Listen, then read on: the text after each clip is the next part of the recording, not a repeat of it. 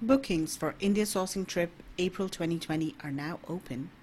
India Sourcing Trip is a unique and first of its kind learning, sourcing and cultural guided tour to a leading export fair in Delhi.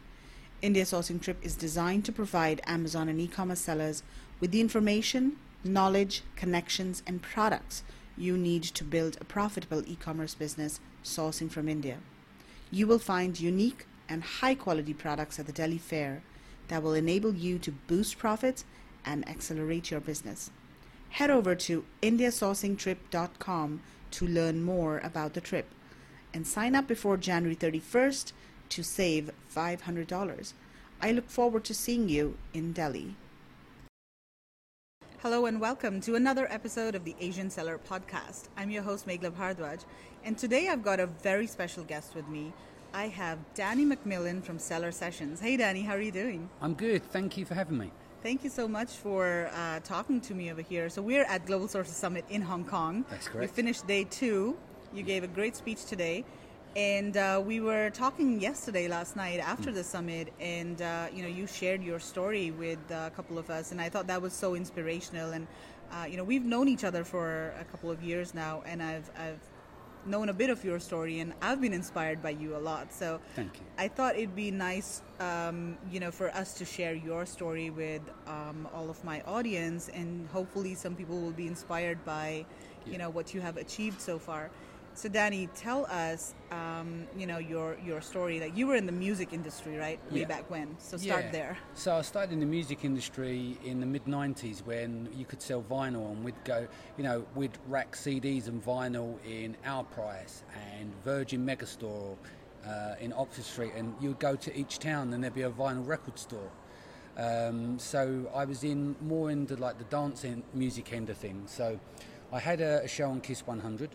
I was very lucky to travel the world as a DJ, and I made quite a few records. I've lost count, but I've got a lot of production credits as well because I was engineering and mixing and stuff as well. So I probably put out about one artist album, 6 mix CDs, dozens of singles, like 12-inch singles, and then done a lot of production work where I worked behind the scenes on other people's records. And so I think that spanned about a 17-year period, But by 2001, 2002, the internet started to eat the music industry, and there's been a big change. I mean, it's making that transition now, but there was a lot of resistance back then. So you could go from selling on vinyl, then suddenly with everyone back then using LimeWire, your vinyl sales disappeared overnight, So what they say is you can't beat them and join them. So by 2008, I came online and I met with an investor from the Gold District, really nice guy, and he said to me, why don't we start an online community? And I'm like, what the hell do I know about online? Because at that point I had no experience. And he said, don't worry and you will learn. And then we burnt through £500,000 in about 2 years or so. Wow. So that was a massive baptism of fire for me, but it was the start of the darkest area of my life, So we shut the business down on the 30th of August, which is a bittersweet moment because I moved into my new home, our new family home, on the 30th of August this year. So it was on its 9-year anniversary. But basically what happened was shut the business down. And when you fail heavily like that publicly, because I was in the music industry, it's quite embarrassing as well. So you end up being a bit toxic in terms of be able to get employed and stuff. So that was a rough run. And then in the November, my son was born asleep, and we had a similar thing with my daughter Soraya the following year in July. And then we nearly went personally bankrupt, has managed to remortgage the house. But we went on this kind of run for a couple of years where I believe in energies like ebbs and flows, it goes up and down. Right. And I don't think it's very humbling experience. And I think once you've hit rock bottom, the only way's up. And that's why I think I'm quite an optimistic person. Because the way I see stuff is that nothing could be more horrific than burying 2 of your children. And so the way everything now, I just look on the brighter side of life. So what can you do? I got stripped of everything. And I said it's a humbling experience. And I think that instills like character. It makes or breaks you as a person, So yeah, that's kind of my story up to that point. And then I worked for another company where I wasn't happy. I felt leveraged, you know, like when you're in a position where you feel compromised, you know. I'm working at a company and I'm like, I can't do this. This isn't me as a human being. So it was, I think it was May 2013. I walked out. I literally completely walked out the business that I was working for. They had investors and stuff like that. And I went home and sat on my bed and I just pulled out my laptop and started making websites. And I barely had the shirt on my back. I had no money and I just had to make this work. And this was 2015? 2013. 13, okay. Yeah, so I did have a side project that we built, which is a construction business, which was built off the back of PPC. And so we had that, and so that was smaller revenue, but we built that out to a six-figure business. But at the time, it was, you know, you were relying on money coming in, and with the stress and strains of losing the children and everything else, you still have to get out there and work and stuff like that. And so I call it the darkest hour just before dawn. It's when that time when you need to pay the bills and you don't know where they're coming from, but you find a way. Yeah. And I think it's not until you truly got your back against the wall, and there isn't an option, because me walking out of that job was basically saying, I'm done, I can't go back. There's no way back. Yeah. And I probably wouldn't have been very much in a way of employable either. So 100%, it was all or nothing. Does that make sense? And then obviously over a few years, you end up living very astutely, like with your finances and stuff. Because I think the biggest problem when people leave their jobs, they don't want to take the haircut. They want to keep up with the Joneses, right? So they want to still have that nice car, and they want to have 2 or 3 holidays a year, and they want to go out for meals and stuff. When you build a business or start a business, all that stops because the money's not there to do it, and then it puts a stress on your relationships, and then it kind of gets a bit easier, and you move through times and you try different things. So I've tried multiple businesses, and it wasn't until I found Amazon in 2015. How did you find Amazon? Well, basically what happened is I wanted to reverse engineer marketplaces. So I was taking a look at what was going on with eBay. So I picked up some bits and pieces around the house, went into the garden, took some photographs, that kind of thing. And then I walked to the end of the road and realised the post office is shut, right? Because it doesn't have FBA. It's not fulfilled by, you know, it's not a fulfilment. Yeah. I know that they're doing this soon, or they're doing it now and they're trialling it. But back then there wasn't any form of fulfilment. And I don't drive. I never learned to drive. Because of being in the music industry, sitting in studios, being in clubs, or working from home, or commuting to London, it just didn't make sense for me to have a car. My wife drives. So I wasn't going to get on the bus every day to take parcels down to the post office, you know. That wouldn't have been a good use of my time, and kind of blow Pareto's law out the window, wouldn't it, at 80-20? That'd be very difficult to scale. Exactly. So funny enough, I came back. This was March 31st, 2015. I went back on the eBay forum, and then I see Amazon FBA. And then the light bulb come on. I was like, wow, this is it. You know, like because I think in life you've got to find your thing. Yeah. I've been very lucky where I've done the music industry, I've then done tech, and then I've done commerce in the sense like Amazon. And I've managed to do stuff that I love and I'm passionate about. Most people don't get to do one job they enjoy. Most people don't get to find their thing.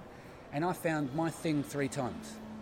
So I'm exceptionally lucky, but you do have to search for it. So anyone listening to this, go and find your thing and do not rest until you get there, because life's too short, and every day that goes past is just eating away at time, and time is something you can't take back. That's true. So only do anything that creates memories and that makes you happy. Money can come as a byproduct by doing well at something that you love to do. Does it make sense? Totally. So what drove you? I mean, what was your inspiration during all of the times when you were down and almost broke and bankrupt? What really drove you? I suppose even since a kid, I've I love my family, but we're from the East End. We didn't have much, and some of that is down to mindset. I don't normally buy into, there's that kind of cult style thing in our industry sometimes. When people talk about mindset, they manipulate mindset, but there is this mindset that's instilled in us. Like, I give you an example. In our family, where we didn't have very much money, the perception is that rich people are evil. And it wasn't until I read Rich Dad Poor Dad that there's one line in there, and it said, money amplifies who you are. So if you're an arsehole, then you're going to be even worse. But if you're a good person, you can do good with that. And that is when the light came on. Wow. That changed everything for me. That was 2011. Okay. And so now I just try and do everything I possibly can to do something that has meaning behind it. And I'm a big believer of if you make meaning, you'll make money. And it'll take you longer to get there, but I've got time on my side, you know, as long as you can enjoy the journey. You know, there's nothing worse than chasing money and being miserable. Because what can you do to get up that? What gets you out of bed in the morning when you've had a rough day, when you've had clients not happy with you, or you've had problems in your business and you need to get money in, you want to put the cover back over your head. But if you enjoy what you do, you can get out of bed. If you enjoy what you do, you have the opportunity to excel.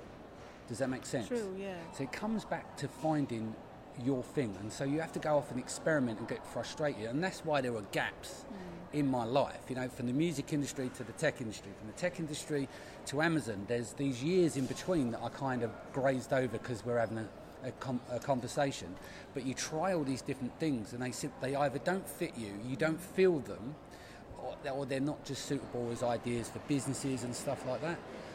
So it can take time, and as I said, not everyone finds their thing, but you have to search for it. Yeah, I think that's so true. I mean, you know, I did this India sourcing trip last week. I've been working on it for 8 months, and I feel that's my thing. You know, or close to it. I really like working with people and you know, helping people, and I was good at organizing the trip and everything. People were pretty happy, and it doesn't feel like work.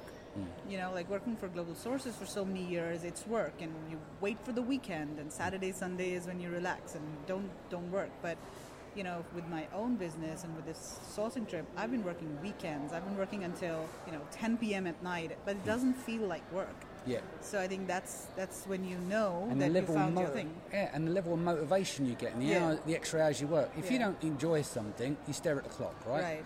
But imagine, like I always say to people, it's like when you get up, and if you can do something that doesn't feel like a job, you've made it. Don't matter how much money you've made. True. If you can do something that doesn't feel like work, and it isn't work, then great.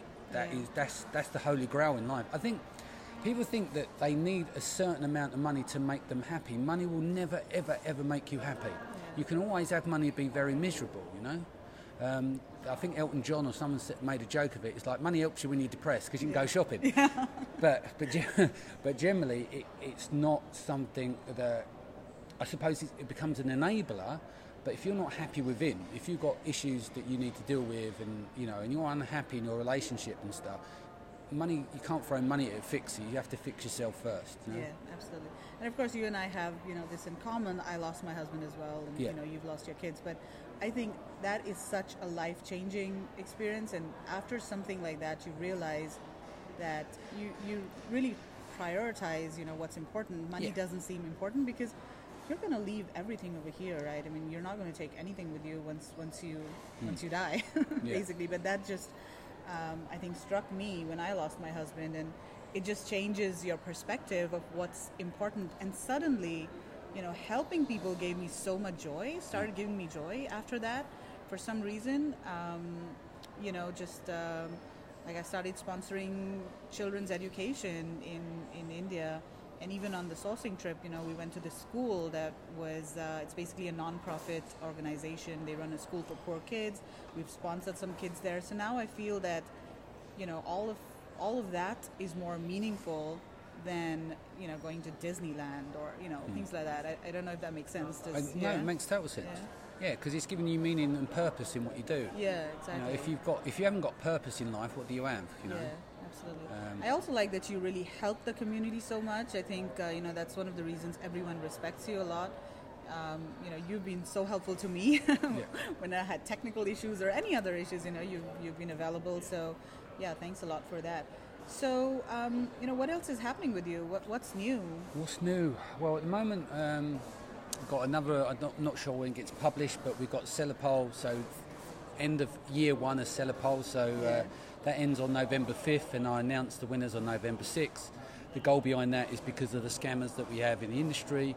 We have a safe haven, so it's voted via by the sellers of the community and the service providers, etc.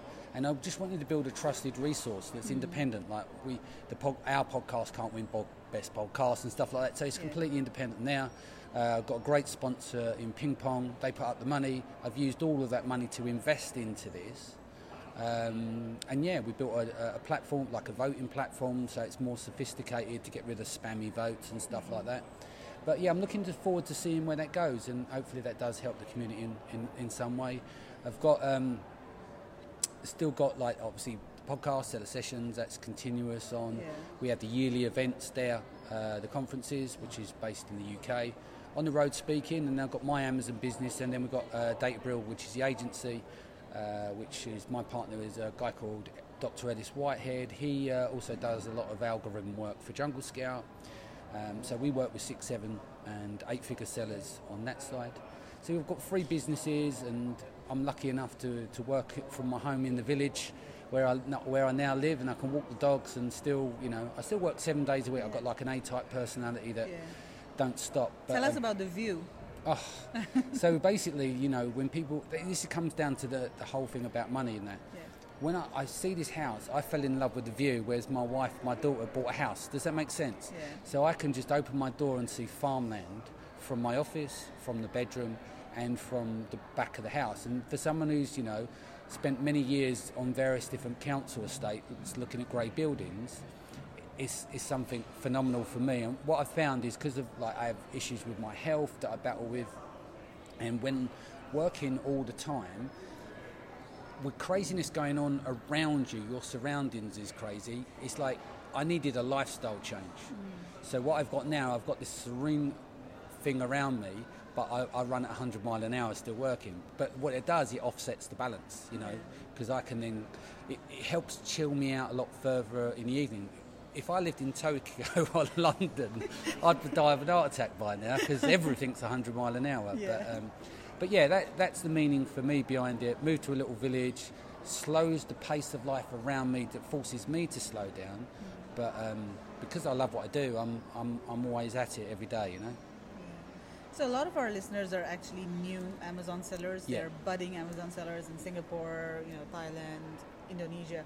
What advice do you have for someone who wants to start selling on Amazon or wants to start doing e-commerce now? I'd definitely start with baby steps. If you can, there's 2 types of people. If you've got money where you can say, I can set fire to that money to there, then that's an investment, then that's fine. Don't use your life savings.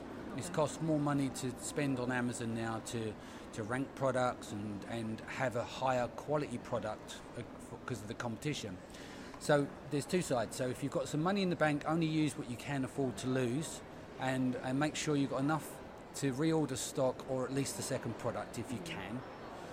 If you get the opportunity to work for other Amazon businesses as a consultant or as a contractor, go in and learn the ropes. And then when it comes to spending your own money, that's fine. So definitely, there's still great opportunity on Amazon. It's no longer 2015, so we have to be realistic about things. But it's like any business, don't put your life savings, don't go all in. Make sure you've got some money held back. But go and get your education, go and listen to some podcasts, go and watch some YouTube channels and stuff like that. And take your time. There's no rush. Right. Do it right the first time, though. I think where people really get stuck a lot, in my Facebook group, I ask people what is their biggest challenge when they join the group, and 80% of people say finding a product. Yeah. So what advice do you have for product validation? Product validation, that's an interesting one. The problem we've got all these wonderful tools out there, so everyone fishes from the same pond. Yeah. And what you've got to try and do is find products that doesn't sit in that pond, which is hard to do, right? Exactly. So if some of them have got databases where they're sucking in a lot of data from Amazon, they won't necessarily have all of the web store, but they'll have a massive chunk of it. You don't want to really be looking at sourcing those products there. This whole thing about being small fits in a shoebox, it attracts people with lower budgets. And what happens is you think, oh, okay, it's just $1.20 and I sell it for 20. But then if you're spending $15 on advertising because you're in supplements or whatever it is, it becomes like a bit of a dogfight. So biggest thing I would say is a point of differentiation. And I will always say to people, if you're just starting out, if possible, and it's not always possible, see if you can go local. Like for instance, I've still got one product I still source from China, but I also source from the UK, and it's very tough to find the supply. It took 6 months to get there, and lots of frustration. But I'm able to agree terms with them with 30 days net, and get paid every 2 weeks by Amazon. Therefore, I use my supply chain to fund part of the business, not outside of the advertising, right? So if you've got the opportunity, you're in the US or in Singapore, go and find those points of differentiation. The biggest thing I would say is, if you're going to go to China, that's fine, but don't go and do iPhone cases, because some of the greatest, smartest hackers and sellers are here. Some of the brightest minds live here, and their dads and mums and cousins and brothers and sisters own the factory, and there's always going to get a better price than you. So be careful with slabs of plastic that can be sold by, a factory in China, because you're probably going to lose there. So try and find stuff that is differentiated, Go into, find gated categories, like your sourcing chip, If you go to India, there's going to be certain products that are going to be unique, that are not going to be relevant for Chinese sellers, or they don't want the barrier to entry to deal with, because, like when there's a problem, there's certification. I'll give an example.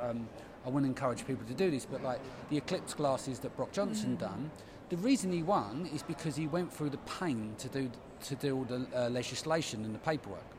Go and find something that's really troublesome that no one wants to touch in a gated category. Then you've got a better chance of reducing your competition around you. There's also the opportunity, if you do have a budget, is sell a higher price item, because the chances are your PPC is going to be lower as well. You sell less units per day as you demand. But, you could sell 5-10 units a day, make $10-15 per unit, but sell some at a retail price $60, $70, $80. And then you move away from that 10 to 20, 30 zone, because that's the most troublesome zone for most people. They launch a product, because most of the time with the product launches, where it all goes wrong is when they run out of money to spend on advertising. And PPC costs are getting higher. Does that make sense? Totally. So point of differentiation, go local if you can, find pain points that no one wants to deal with. The more painful it is, the more likely you're going to get success with it, as long as it's got search volume. Yeah, I think that's the reason, people who were on the trip with me to India, they really liked the products that they saw over there, because they were very different from anything that they'd seen before. They're more handcrafted, more high-end kind of products, more premium, but at the same time they're not crafty, they're not like arts and crafts, but they're handcrafted and scalable. There are large factories that are doing those products, and there are a lot of eco-friendly products that are also coming out of India that I think are quite popular. So, yeah. Okay, great, Danny. Thank you so much for your time. Pleasure. And it's been lovely talking to you. You too. So, if you need anything, just give me a shout. So thank you for your time. Sure. And then how can people find you, or just subscribe to your podcast? Yeah, go to iTunes and go to Seller Sessions, or drop me an email to danny@sellersessions.com. Yep, that'd be it. Okay, awesome. Thank you so much. Bye. Cheers.